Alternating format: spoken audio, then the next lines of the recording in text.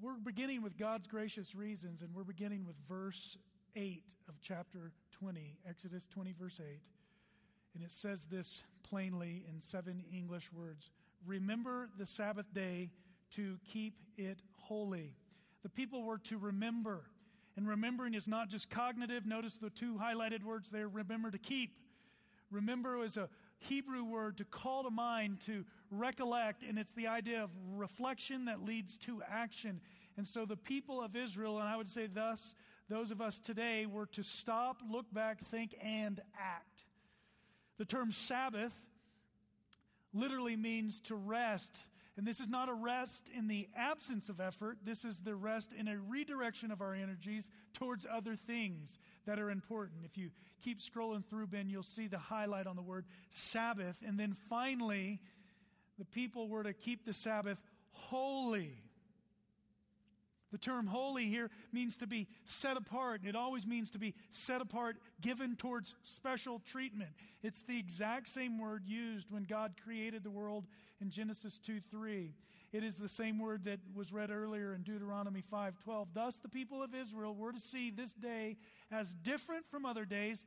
It's defined by God. It's not a day of absence of rest, but effort towards something else. Moses went on to write in verse 9 and 10, 6 days you shall labor and do all your work. But on the 7th day is a Sabbath to the Lord your God. On it you shall not do any work. You, or your son, or your daughter, or your male servant, or your female servant, or your livestock, or the sojourner who is within your gates. They were to see that life is more than just work. Work is a part of creation. It is pre-fall and it is good by God's design. But God also designed rest. And it is also a part of God's design for all humans. And they were to be witnesses to not only their family, but to those who worked for them. Hey, you get the day off. Why do we get the day off? Because this is how God designed life. I just think of the illustration. It comes to mind. We don't have any here in the valley. We should, for you entrepreneur types, get a Chick-fil-A in the valley. That would be a good work, solid work, Christian owners. And one of the reasons why we love that place is when we go, I remember we were driving once, we're like, hey, we'll hit Chick-fil-A. And then I remembered, no, it's Sunday. They don't work on Sunday. And God honors that. And that's a good thing. Right now we're going through in Compass how to preach. This is what you don't do, gentlemen. You don't do a sermon within a sermon, but I'm going to do it. A little one on work. See, we've come to realize that work, for some of us, has become an idol. Verse 11, it says this: for 6 days the Lord made heaven and earth. This is the reason why he gave the Sabbath. The sea and all that is in them. And the Lord rested on the 7th day. Therefore the Lord blessed the Sabbath day and made it holy. God, here's the key, in his infinite wisdom, in his creation, made our weeks to be rhythmic. Work, rest. Work, rest. And it reflects the character of God, who worked for 6 days and it rested. If I were to go back and show you the pattern of Genesis 1:1 through 2:4, you would be blown away at the beauty of creation, not only in the world that we see, but literally, as he said, in the beginning, God created the heavens and the earth. There it is, the summary statement. This is what defines life for humans as we know it. And then the earth was formless and void. That is, it was without form and it had no filling. And so day 1, he formed with light, with his words. Day 2, water, the waters above from the waters below. And day 3, land. That is the forming of the world. And then day 4, he formed the light here. Day 4, he filled it with stars, moon. Day 5, the water here, he filled it with birds in the air, fish in the sea. And day 6, he filled the land with plants and animals. And on the 7th day, he rested. It's beautiful. Now, God didn't rest from his work because he was tired. It's like, oh man, all that effort, let there be light. And he gets to like, let us make man in our image. Whoo, I'm exhausted. That's not what that word means. Therefore, the Lord blessed the day and made it holy. When he talks about rest in Genesis 2, he's talking about he is satisfied. It is complete. But what has happened is we have perverted God's work and rest rhythms, and we've made something out of work that it shouldn't be. Listen to this.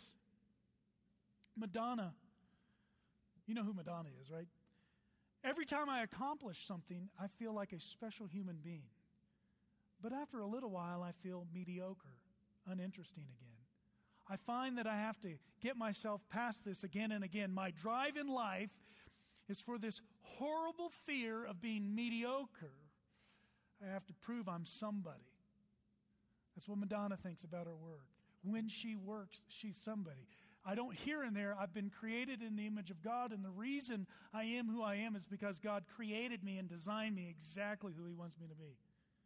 And then from that great theological classic, Rocky. Who am I kidding? And I'm not even going to try to do the accent. I ain't even this guy's league. It don't matter. I am going to read it just like it sits. So this is not my English. This is Sylvester's. It don't matter because I was a nobody before. I was nobody. That don't matter either, you know. I don't really matter. It don't really matter if I lose this fight. It really don't matter if the guy opened up my head, because all I want to do is go the distance. No one's ever gone the distance with Creed. And if I can go the distance, you see, and that bell rings, you know, I'm still standing. I'm going to know for the first time in my life, you see, that I weren't just another bum from the neighborhood. And so you say, well, that's just a movie. No, but that's what a lot of people believe, is that they've got to go and do something for their identity, to the world to see just how important they are. And there is so much theologically wrong with that. But I don't have time to talk on that today. I just want to give you a few stats. There are 24 hours in a day, 7 days a week, 52 weeks in a year. That's 8.73 hours, that's assuming a 40-hour work week. That's 2,080 hours a year at work, 24% of your time. Assuming 8 hours of sleep, that's 2,912 asleep. That's 33% of the time. So if you combine those, 57% of the time we're at work or we're asleep. And we've come to make these weird views of work. Here's what we say, and we just say it. Sometimes we say things without even knowing why we say it. We heard it. It sounded cute. A mother's work is never done. Amen. Neither is a father's. Neither is a father's. Actually, we're humans, and so you could even say a human's work is never done. It should be. People who call, going along that phrase, down that liberal feminist movement, say about, and I quote this: stay-at-home moms are homebodies and underachievers. Wow. I just think that's awkward and wrong for someone to say that because they've never tried it. The French, they said, you know what? This whole 7-day work week, we're going to do something different. We're going to try an 8-day work week. How'd that do in the French Revolution? It failed. The Russians said, no problem, we'll try 10 days. See, you just didn't go far enough. Failed. And we've perverted God's design. We work at play and we play at work. Here's a definition of work by Tim Keller. It's the gracious expression of creative activity in the service of others. Gracious. Work is a gift. God gave it to us, for us to do, of creative activity. Think about it. You look around at all the creativity in the world. It is amazing to me. And I've often said this from this pulpit. When I start to listen you pick any industry and then you listen to the detail within that industry, it just blows me away at how people can earn money doing. We employ lots of people doing lots of different things, and that is the ingenuity and the creative activity of work, and it's good and it's in service of others. But we often misconstrue work. We make work something that it shouldn't be. We have, because it's a lot of where we spend our time, And for good reason, people have tried to say, well, your vocation, your work is your mission field. And I think you should witness to Jesus. But I think we've made our work, we've kind of lifted work up as if work, what we do, defines us. And so we spend an awful lot of time there. Whatever happened to, think about this, saying, you know what, I'm going to go find a job where I can work from 8 to 5, where I can make enough money to support my family, and I'm going to give it my best, and I'm not going to try to achieve the top rung. I see the awkward looks in your face. That is very un-American. I can't believe you would just say something like that. But think about it. I was there. I was there, and if I'm not careful, I can be there here. But I was there. I went to school. I was a junior at SMU in the great nation of Texas. And I said to myself, what am I going to do? I called my father, and I said desperately, I think I know what I want to do. I'm going down this track of being a businessman. He said, get your accounting degree, because the world is always going to need accountants. We've got several in here. They're all not. The world's going to need us. The world needs us. We are bean counters. And the idea, and so I went and got an accounting degree. I didn't really want to do accounting, but I went and got it. But all of a sudden, I'm walking down this road of being an accountant. And so if I'm going to be an accountant, what was going through my mind was not, I'm just going to get a good job. I'm going to get married. I'm going to live for the Lord, and this is going to be what puts food on the table. I was going to go work for the best accounting firm in the world, bar none. And I was going to go to work every day, because in 13 years, I was going to go from a staff. That's where you make copies. Have you ever seen me make copies? I am one of the world's best copiers. It's the copy man on Saturday Night Live. They got it from me. There's not a copier that scares me. I walk into a building, I'm like, I'll make the copies. No big deal. That's all I did for 3 years, is go make copies, and then counting cash. You throw me a count of cash, those dollar bills are going to be organized, and I can count them quick. Mickey should hire me as a teller. But then I'm putting together these forms, and in 13, I'm going to go from a staff to a senior, then a manager, and a partner. In 13 years, I graduated at 22. I said, by 35, this is where I'm going to be, because this is where work is going to take me, and I'm going to get to the top. And then God, now catch this, go with this. Don't think I'm reading into this. See it through the eyes of a young man who lost his father. God, in His grace, took my father. I said, what am I doing? What am I doing? I had made work an idol. I was going to be the best. And so we get with it, this is the American way. We're going to get to the top. And when we get to top, we're going to stay there for a while. We have perverted what it means to work. We've misunderstood 8 to 5. We don't want to just make the most of it and do our best, but we become like Madonna and Rocky, and we see we're nothing without it. And work is good, but there's also the need for rest. Rest also was created by God. Rest was modeled by God. And since we're created in His image, we should not only model it, we must model it. And so we see in the Bible there's all sorts of jobs. Noah was a sailor and a farmer. Abraham traveled. Lot was a city boy. Isaac was a hunter. Jacob was a rancher. Rachel worked at the well. Just this week, we're reading through Genesis, and there was a note on what it meant to gather water for camels and how much water camels drink and how many camels he had, and the fact that she would have been doing this for hours. And it's why when the servant went, he watched to see if what God had said was true. And here's a woman working hard. Moses was a shepherd. Bezalel and Aholiab were into construction, for all you construction workers. Joshua was into real estate. Deborah was a judge. Boaz was an owner and a manager. Ruth was just a worker. David was a soldier and a king. Solomon was a songwriter. And the excellent wife bought and sold and sewed and cooked. Often, my wife will leave the house saying, I'm going to afar to gather food from afar. And I said, go. You are my P-31, baby.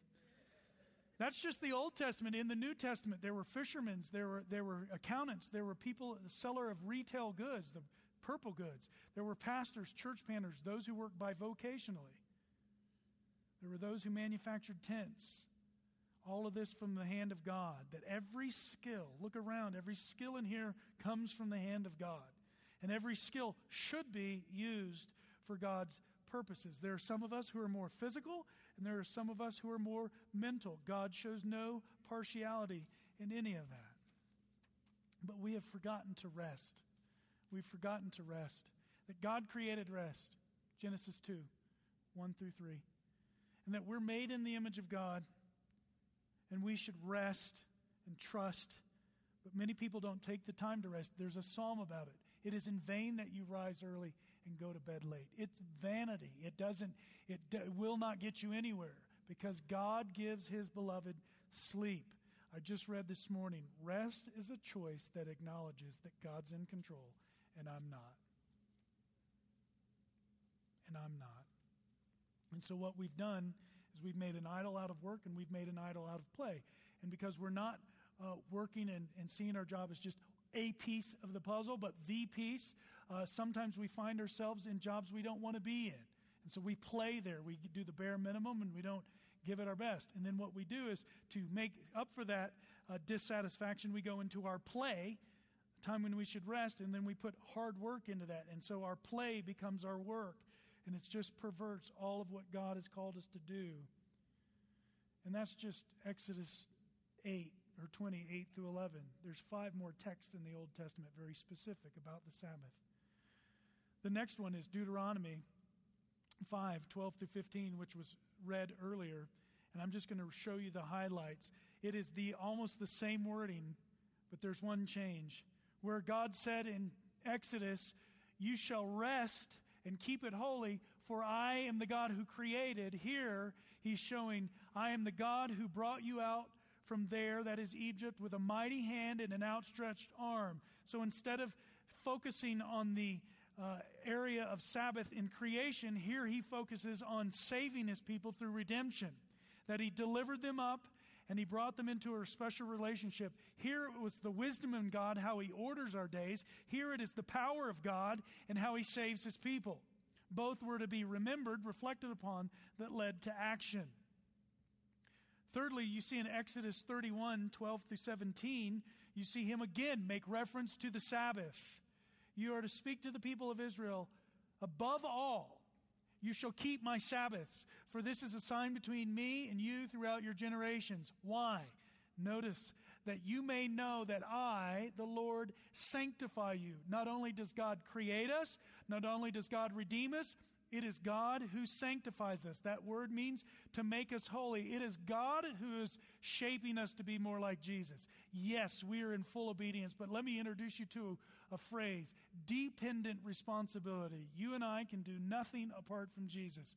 He created us, he redeemed us, and it is through him that we are becoming more like Christ, that we are becoming more holy. And here God says, you keep my Sabbaths so you'll remember I'm the one who created you.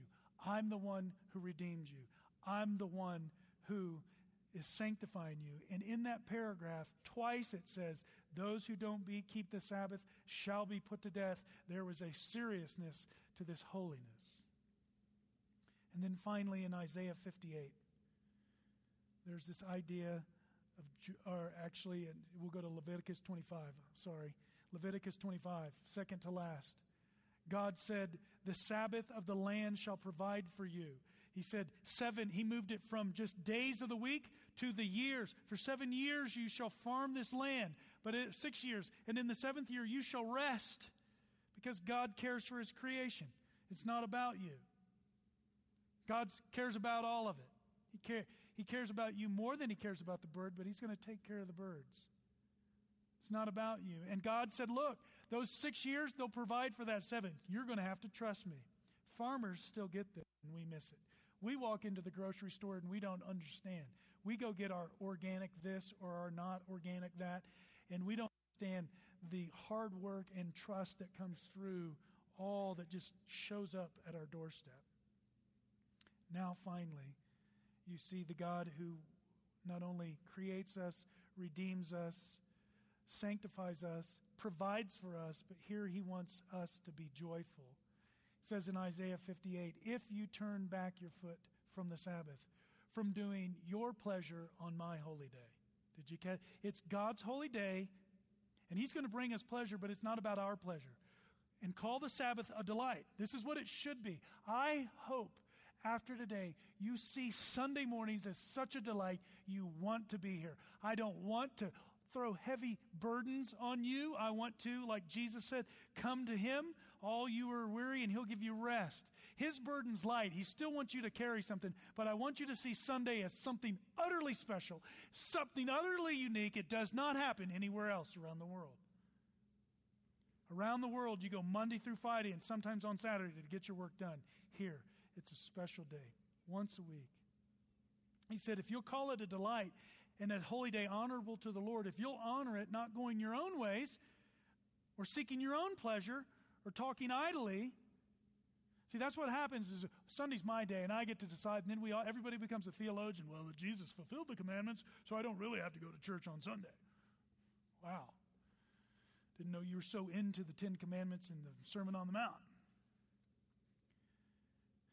Then you shall take delight in the Lord. Do you delight in the Lord? Do you come here at church on Sunday delighting in the Lord? I hope so. I hope so. And somewhat I'm preaching to the crowd because you're here. What about the people who aren't here? But when you come, do you delight? I am so glad to be here. I loved what we covered in Sunday school today. We talked about the necessity of church and that people who don't come to know Jesus apart from the community of Jesus. And then you're grafted in and you come into this community of Christ followers. And it is that community that should be utmost. Outside of our relationship with him, that community should be something we long to be with, even when people sin against us. Because we read in one sentence in Bonhoeffer's book, Life Together, even when your brother sins against you, it's an opportunity for you to see that both of you are saved by grace. Yet what happens is we have one or two people sin against us, or we have a bad worship time like the drummer was off. I'm not saying you were off wherever you're not off. It's an illustration or whatever, and that just the music didn't really sit with me. The coffee was bad. There were no snacks. Nobody greeted me at the door. We go through all this litany of things, of reasons why I'm not coming back to church. And God said, do you take delight in it? And we let that one experience jade us from all our church together. And so, do you take delight in the Lord? Do you come expectant, like he said in the video? Do you go to bed on Saturday night going, I get to be with God's people tomorrow, and there's no place I'd rather be? Do you go to bed like that? If not, why not? Perhaps, two things. You have had a pretty negative experience, a legalistic experience probably, is what most of the people, non-churchgoers, they've had the pastor said you've got to wear a certain thing, you've got to act a certain way, and here are a bunch of Pharisaical rules, read your paperbacks during the week, but a hardback on Sunday. Who came up with that? It's weird. And you have that experience, and so you say, oh, church is not for me. Or you don't get the magnificence and the beauty of God. That he's the creator, he's the redeemer, he's the sanctifier, he's the provider, he's the joy giver. That's who he is. He's working for you. This isn't on the overhead, but this is a great verse that just comes to mind about, do you know what God's doing for you? Isaiah 64:4, for of old no one has heard or perceived by ear, no eye has seen a God besides you, who acts for those who wait on him. You meet him who joyfully works righteousness to those who remember your ways. God is at work. It is God who's the great worker. And he is at work in your heart. Do you get that? And he wants you to take a special day to say, trust me, I'm at work. I'm at work in your heart.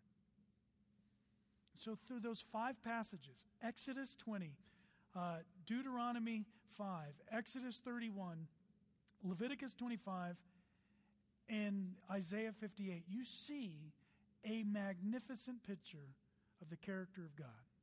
And I have a summary for you right here. It is a special time to reflect on the wisdom of God in creation. There's wisdom to 6 days and 1 day, 6 days and 1 day, 6 days and 1 day. There's power. There's power in a God to those of us who were enslaved to our work, to our wine, to our women, whatever it was. He redeemed us. And he said, no, that's not what life is about. There's a seriousness. There's a seriousness. And in our flippant, comical society, boy, you start talking about that one too much on a Super Bowl Sunday. But there's a seriousness. Hebrews says, it's in the Bible,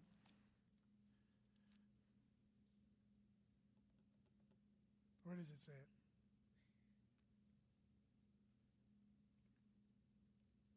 It's good. Shows me I have a good memory. It says somewhere in there, yes. Pursue God and the sanctity without which no one will see Jesus. It's the book of Hebrews, so I'm just going to use the book of Hebrews philosophy. Somewhere in the book of Hebrews, there's that verse. Yeah, it's in there. I forget where it is. Shows you how flawed I am. There's a seriousness to your sanctification, folks. And we have, because you've had pastors who are hell's fire and damnation, and they beat the pulpit week in and week out, and they don't give you insights into Scripture. They just burden you with the Scripture. People walk away from church and say, I want nothing to do with that. Hope you don't get that here. But there's a seriousness. Serious. And there's a faithfulness. God's going to provide. Here's my question to you. If you're working, or you're resting, and you don't come to church consistently, here's just a question. Take all your reasons why you don't come to church, pair those up with the Scripture, and then make your decision. God is faithful. Well, I can't come to church on Sunday because I got to work. No, you don't. No, you don't. Some of you do. But then there are other ways to find a Sabbath with the Lord. So rarely do people have to work on a Sunday. Some do. The slopes are open. I get it. But some of us are in positions where we don't have to work on Sundays. God's faithful to provide. He will provide. But if I do that, you're going to have to trust God. Trust Him. And then there's that joy that comes with it. Too often people come to church and they're burdened and nobody's really connecting with them. And for that, I'll take some blame for that. I want to create. Jim wants to create. Ben wants to create. We all, those of you who have been here for the 7 years that I've been here, guys we set up this today, we want to create an environment where this is a place where you can come with all that's on your heart and you can pour it all out and still be joyful. It's not one or the other. But what have we done with this? What have we done with this? In man's sinful rebellion, this is what we've done with this. Let's just work backwards. You see, bless his heart, Edmund Clowney couldn't read hardback or paperback books on a Sunday. Who made that rule? The little boy sitting there in a starched suit, because you have to wear a suit on Sunday. If you don't wear a suit, it's not the same. That's just not true, though I think our dress has something to do with it. Can't go outside and play. And you just work all the way back, and it comes back to this Pharisees who said, you know what? If you carry something on a Sunday, that's work. They said you couldn't carry a log by yourself, but we could do it together and that wouldn't be work. They said walking a certain distance on a Sunday, for them it was Saturday, walking a certain distance on a Saturday, that was work. But if we put ropes between our house, we were tethered together and that's not considered working. Here's one that blows me away in this. If you dip your radish too long in the salt, now you're pickling that thing, and that is work. It's written. It's in the Jewish law, the law alongside the law, the Mishnah. And so that's what we have a tendency to take the good gifts God's given us and create these awkward approaches to it. And we do that in our own lives. We wrestle with, should I go to church on Sunday or should I not go to church? Go to church. And I'll get there in a minute and I'll tell you why. But why church? Why church? We talked about this. Why the church? Why not go to the Brush Creek Saloon? I mean, why this place that we call church? It's because the church is the place that Jesus is the foundation. It's the place that he died for. And he told Peter, there's not one entity, not one person, not one being, nothing will prevail over it. It's the church. And it happened through Jesus. And Jesus would, when he was walking the earth, in Matthew 12, 1 through 7, he went specifically and he picked grain and he ate it to feed, and he fed people. Not because he was breaking the fourth commandment, but he was breaking the extensions of the law. The Pharisaical extensions, he said, I'm just going to go break those to cause a stink in a loving way to show you that he's the Lord of the Sabbath. In 9 through 14, he would heal a crippled man on the Sabbath.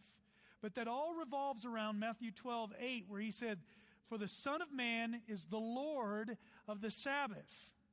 He is the one who is over it. He is the ruler of the Sabbath. And you would go on in Mark 2, 27 and 28 to say that the Sabbath was made for man, not man for the Sabbath. The Sabbath is a gift. This is God's gift to you. The church is God's gift. Sundays are a gift. Jesus is the Lord and the Sabbath is a gift. Now, what did Paul have to say about this? Now, Paul's going to take it and show we're not getting legalistic with this. In Romans 14, he says, one person regards one day above another, another regards every day alike. Each person must be fully convinced in his own mind. For he who observes the day observes it to the Lord. He who eats does so to the Lord. For he gives thanks to the Lord, and he who eats not, for the Lord he does not eat, and gives thanks to the Lord. For not one of us lives to himself, not one of us dies to himself. For if we live for the Lord, and if we die for the Lord. Therefore, whether we live or die, we are the Lord's. And so his whole point is whatever you're doing, just make sure it's for the Lord. For to this end Christ died and lived again, that he might be Lord of both the dead and the living. That gives you that principle that what is your heart in all this? Why do you come to church? And in Colossians 2, 16 and 17, he shows us, and he uses the word Sabbath. Therefore, let no one pass judgment on you in questions of food or drink. Doesn't matter what you eat, with regard to festival or new moon or Sabbath. For these are a shadow of things to come, but the substance belongs to Christ. And so what Paul's working you through here in Romans and in Colossians is he's saying this thing called a Sabbath, it was a command and it was a shadow. Where do we find this rest? Matthew 11, 28 through 30. We'll just skip those first three verses, Ben, and go straight to 28. Come to me, all you who labor and are heavy laden, and I will give you rest. Now watch what he does. He doesn't say, and this is an absence of activity. He says, take my yoke upon you and learn from me, for I'm gentle and lowly in heart. You will find rest for your souls. There's the key. We work. I really believe people work because they're trying to find rest for their souls. They're out physically expending themselves day after day after day because they're trying to find rest for their souls. Jesus says his yoke is easy, his burden is light. And then the author of Hebrews gets it. Hebrews 4, for if Joshua had given them rest, God would not have spoken of another day later on. And here's the New Testament interpretation of the Sabbath day. There remains a Sabbath rest for the people of God. For whoever has entered God's rest has also rested from his works, as God did from his. Let us therefore strive to enter the rest, so that no one may fall by the same sort of disobedience. And so here's the key. The same God who gave the Sabbath in the Old Testament is the same God who gives us the New Testament interpretation of it, that he's saying this command has been fulfilled in Jesus, but it's a good idea. Why? Because I'm the same God. Check this out. You mean to tell me that the God of creation is mentioned in the New Testament? Absolutely. Ephesians 2:10, for we are his workmanship, created in Christ Jesus. You were created physically and you've been recreated spiritually. God is sovereign over your new birth. So there's the God, the creator. And he's also a redeemer, Ephesians 1:7. In him, that's Jesus, we have redemption through his blood, the forgiveness of our trespasses according to the riches of his grace. And so the God who created and had a plan for Israel is the same God who created and has a plan for you. And he redeemed Israel, he redeemed you. Israel was looking forward to that redemption. We look back to the cross. What about sanctification? Does the New Testament speak of my sanctification? It sure does. Now may the God of peace himself sanctify you completely, and may your whole spirit and soul and body be kept blameless at the coming of Jesus. He who calls you is faithful, and he will do it. So he created you. He recreated you in Jesus. He redeemed you through Jesus' blood. He will sanctify you. Does that mean you don't need to read your Bible? You don't need to pray? No, don't read into that. Does that mean that your very desire to read the Word and pray is because there is a God who's already at work in you? Philippians 2:12 and 13? Absolutely. For God is at work in you to will and to work his good pleasure. And not only that, he is a creator, he's a redeemer, he's a sanctifier. He'll provide for you. He'll provide what you need. Do you trust him? 1 Timothy says, as for the rich in this present age, charge them not to be haughty, nor set their hopes on the uncertainty of riches, because riches are uncertain. My sweet mama, we've got the same finance guy. The market goes down a little, gives me a phone call. Said, I love you, mama.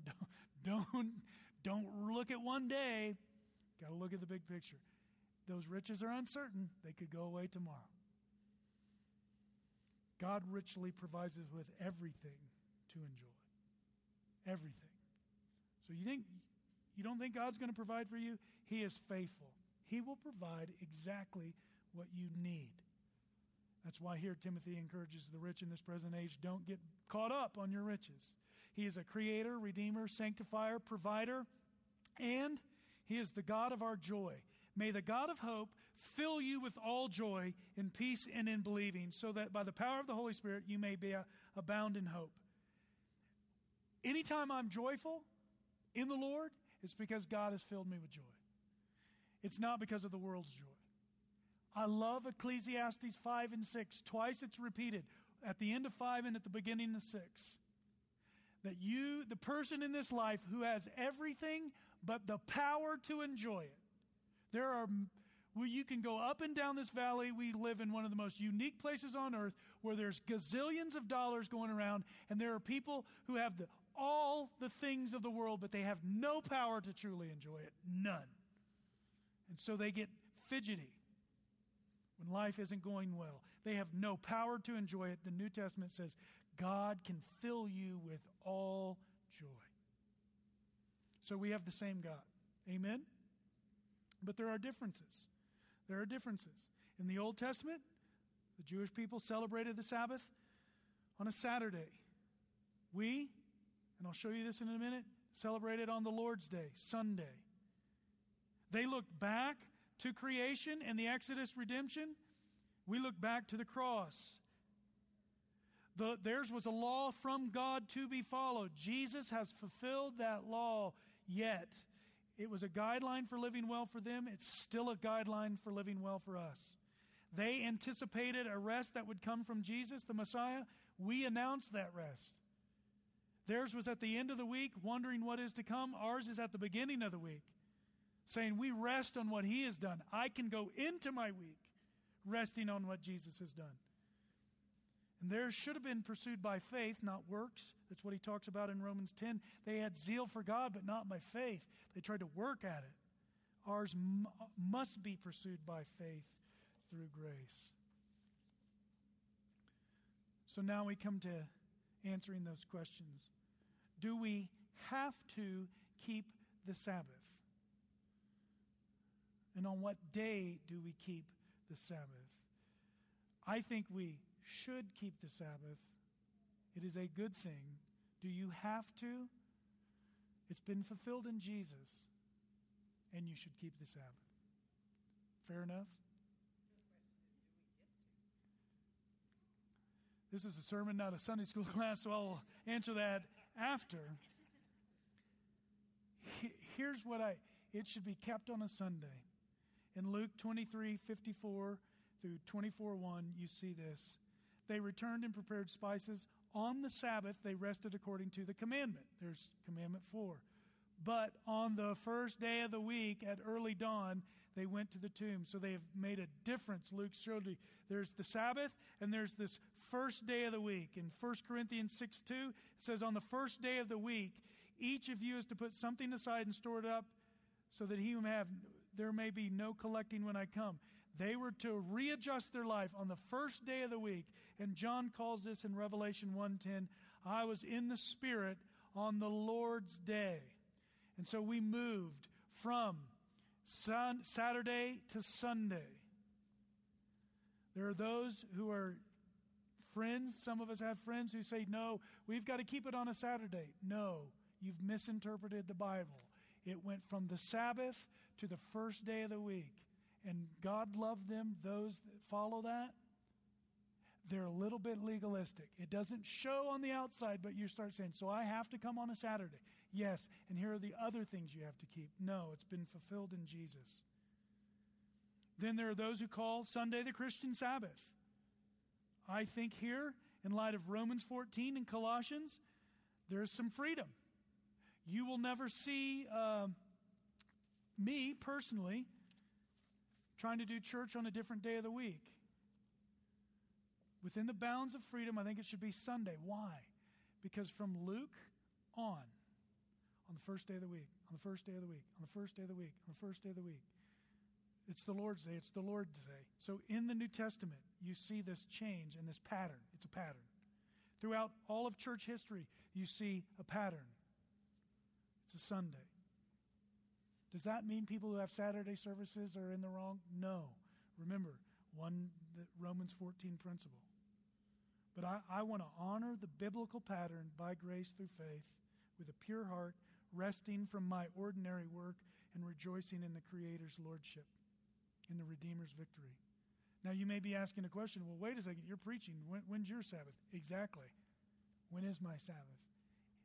Theoretically, it doesn't necessarily happen on a Sunday. For me, it's towards the end of the week, Fridays. So how should you keep this?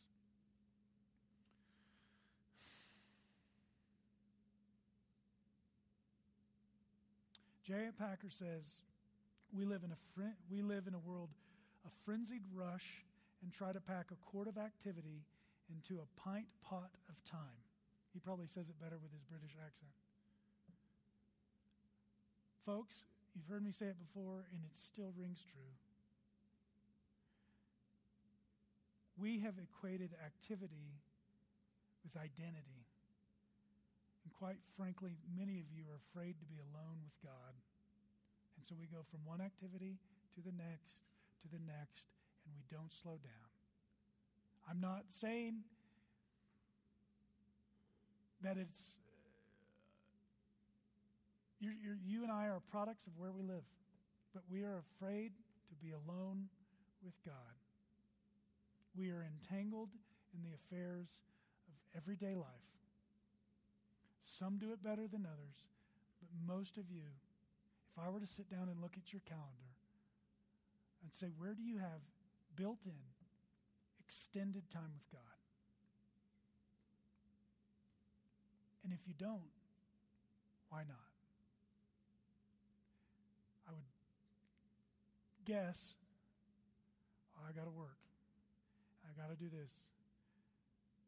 And we could just work right down into it as you've put more of your efforts into the things of this world than the things of the other world. And so, how sure you keep it? Make it a priority. Does that mean you can't go see a college football game on a Saturday or watch the Super Bowl on a Sunday? No. But is church a priority for you? If not, why not? Not saying, I'm not looking for you to give me an answer. If church isn't a priority for you, here's the question. Why not? Why not? And again, I'm preaching to the choir. Maybe this is questions we ask for those who might not be here with us today. If it's not a priority, why not? Because it gets down to, again, like I said last week, you either don't have a big view of God and the magnificence of who He is and the people of God, them gathered together in corporate worship. You don't have that view, and if you're new and you got that from somebody long ago, I apologize for them not giving that to you. But if you've been here for 7 years and you still don't have that view, I'm sorry, and I will work on that because I want to give you a big picture of God. So don't go, oh man, I got to go to church. It's, I want to go to church. I can't wait to go to church. I have little pumpkins coming into me every Sunday. Are you ready to go yet? Are you ready to go yet? And my prayer is that lasts. That lasts. That it's not just a season. That at 9 and 19 and 29 and 39 and 49, that's where I want to be. I want to be with God's people. Is it a priority? And do you plan for it? Do you plan for it the night before, or are we waking up late and we're running and just trying to get out the door? And if I make it to Sunday school, that's great. But if not, I'm just trying to get there. Why? We plan for other things. This is what blows me away is we plan for other things. We plan to succeed in business. We plan to succeed in our hobbies. But do we plan to prioritize time with God? And then participate.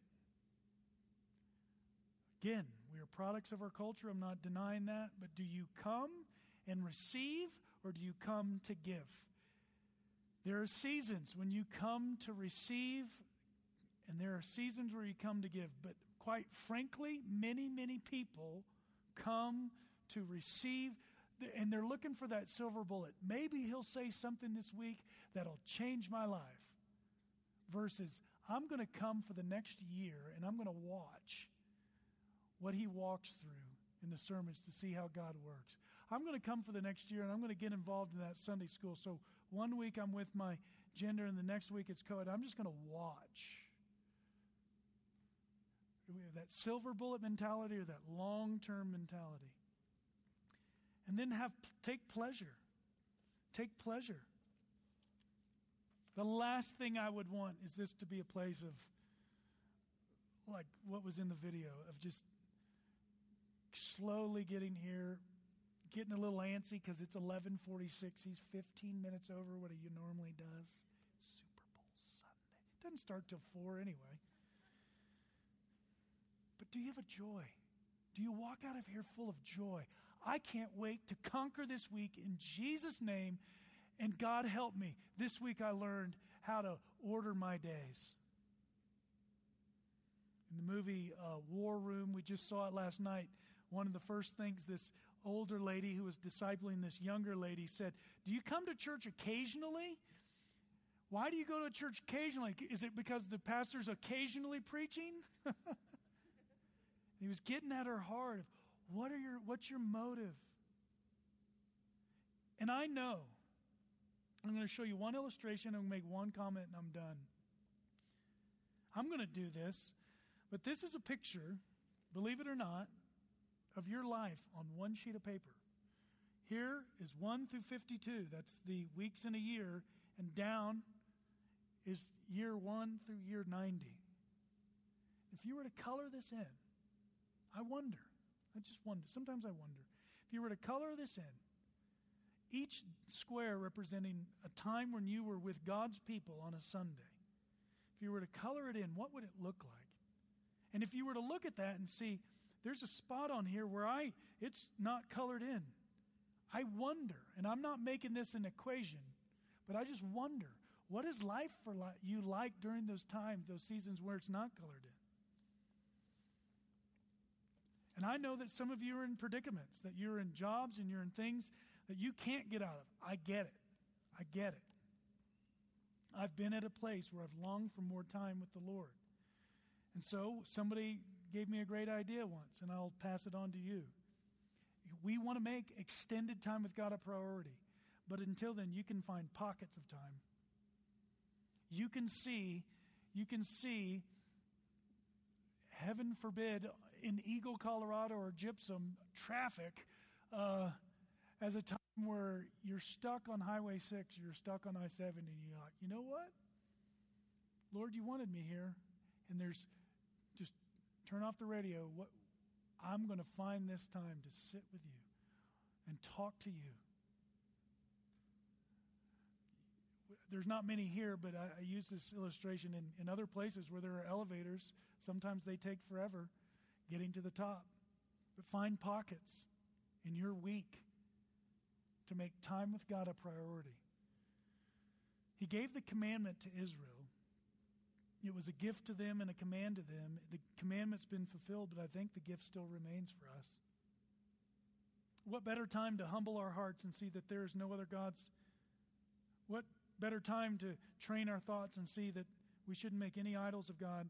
What better time to monitor our mouth and see that we shouldn't use the Lord's name in vain, and see a God who created us, a God who's redeemed us, a God who is working in us and sanctifying us, a God who is sustaining us, and a God who desires for us to be full of delight. Did you know God wants you to be happier than you want to?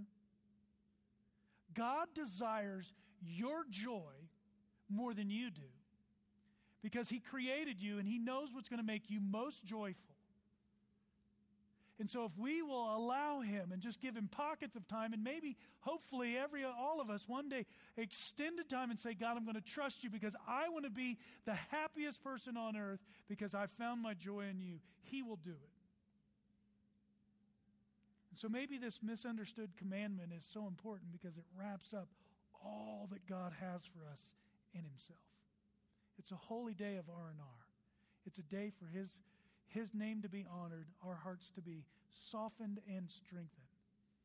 It's a day for us to say, God, you created time. It's yours. Father, it's time to end this sermon, but it's a good time to recognize that you are sovereign over our time. You've created us. You know our days. We will, because the Bible says so, make the most of our days. Ephesians tells us that we need to maximize our time for good. But at the same time, we are taught that you've numbered our days. And so we're not going to worry about whether or not we're in the third or fourth quarter.